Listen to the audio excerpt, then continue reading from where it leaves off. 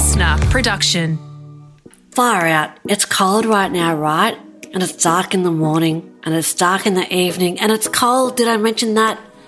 And when your alarm goes off in the morning, you want to stay in bed. It's warm. If you don't want to go to the gym or go for your run or go to your yoga class, don't go. Seriously. Life's too short to do things that we feel like we should do. However, of course, I'm going to say more. Sometimes you want to get up. You want to get out of bed. You want to start your day. You want to go for a run, but you just keep hitting snooze. So what do? I know that when you have to get up, you do get up. If you book an early flight for a holiday to Fiji, you don't roll over and hit snooze. You're not gonna, right? You're going on a holiday. So, disclaimer, I did a quick Google on how to get out of bed in winter. There's a lot of fancy stuff out there, from sunlight lamps to help your circadian rhythm to an alarm clock that crawls around the floor and so you have to tackle it. I am sure those things work, but I'm also sure you can get the same thing done for free and that you don't need to overcomplicate it. So here we go. Number 1, make sure you're getting enough sleep. If you get into bed at 12 a.m. and you set your alarm for 4:30 a.m. Pilates, you're probably setting yourself up to fail. Sleep is good for us. It's good for our bodies. It's the time when our bodies repair. It supports brain development.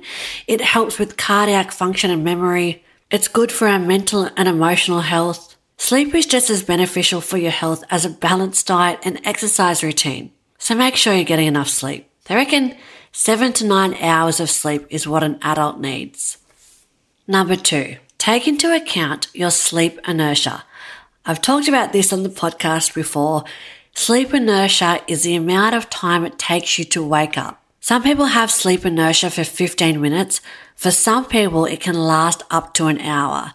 And if your inertia hangs around for an hour like mine, you've got to wake up an hour earlier than before you need to leave. And seeking light first thing in the morning, it tells our brain that it's time to get moving. So put a lamp on, open the blinds. Sleep inertia is important. Don't dismiss this. Number 3, have an alarm. You can have the standard one or a nice gentle one. The only thing is that it cannot be next to your bed, because that's too easy to turn off. Put it on in the bathroom around the corner from your room. Put it on in the hallway.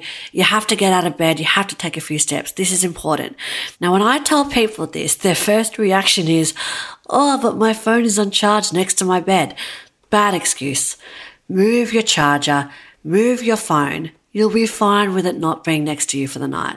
Number 4, special events. In winter, things tend to ramp down, like sports go on hold. You're less likely to go out and see friends. And when we're not doing things that excite us, it's going to be easy to lose motivation. So try and make the effort to do things that get you excited. Like what team winter sports are on offer. Try that hot yoga class you've been saying you will do for years. Do hip hop fitness. Schedule a coffee date with your friend after the gym. Now that leads us to number 5, gamification. Most of us love games, right? Most of us love a bit of healthy competition, and putting game mechanics into non-game environments, it helps to make things exciting. So game mechanics rely on reward systems to encourage certain behaviours. Does this make sense? Like you could do something like a winter step challenge with the reward being a dinner out at your favourite restaurant. Every day in August, you might set a goal to walk 8,000 steps or whatever is achievable for you and your lifestyle. Draw up a calendar, put a big tick next to the days you've completed. For my fellow Excel lovers, you know how satisfying it is to colour in a box. You could get your friends involved or just challenge yourself. Have something that's fun and rewarding. That's a really easy way to keep yourself on track. And finally, number 6, rewards. We kind of just spoke about how rewards keep you motivated. You don't have to do a challenge to reward yourself. You can reward yourself every day. When I wake up, instead of hitting snooze, I have a big old cup of coffee. It's normal to feel less motivated in winter. Don't beat yourself up if you're not as active as you usually are. You could try something new this year and keep me updated with what you're doing this winter.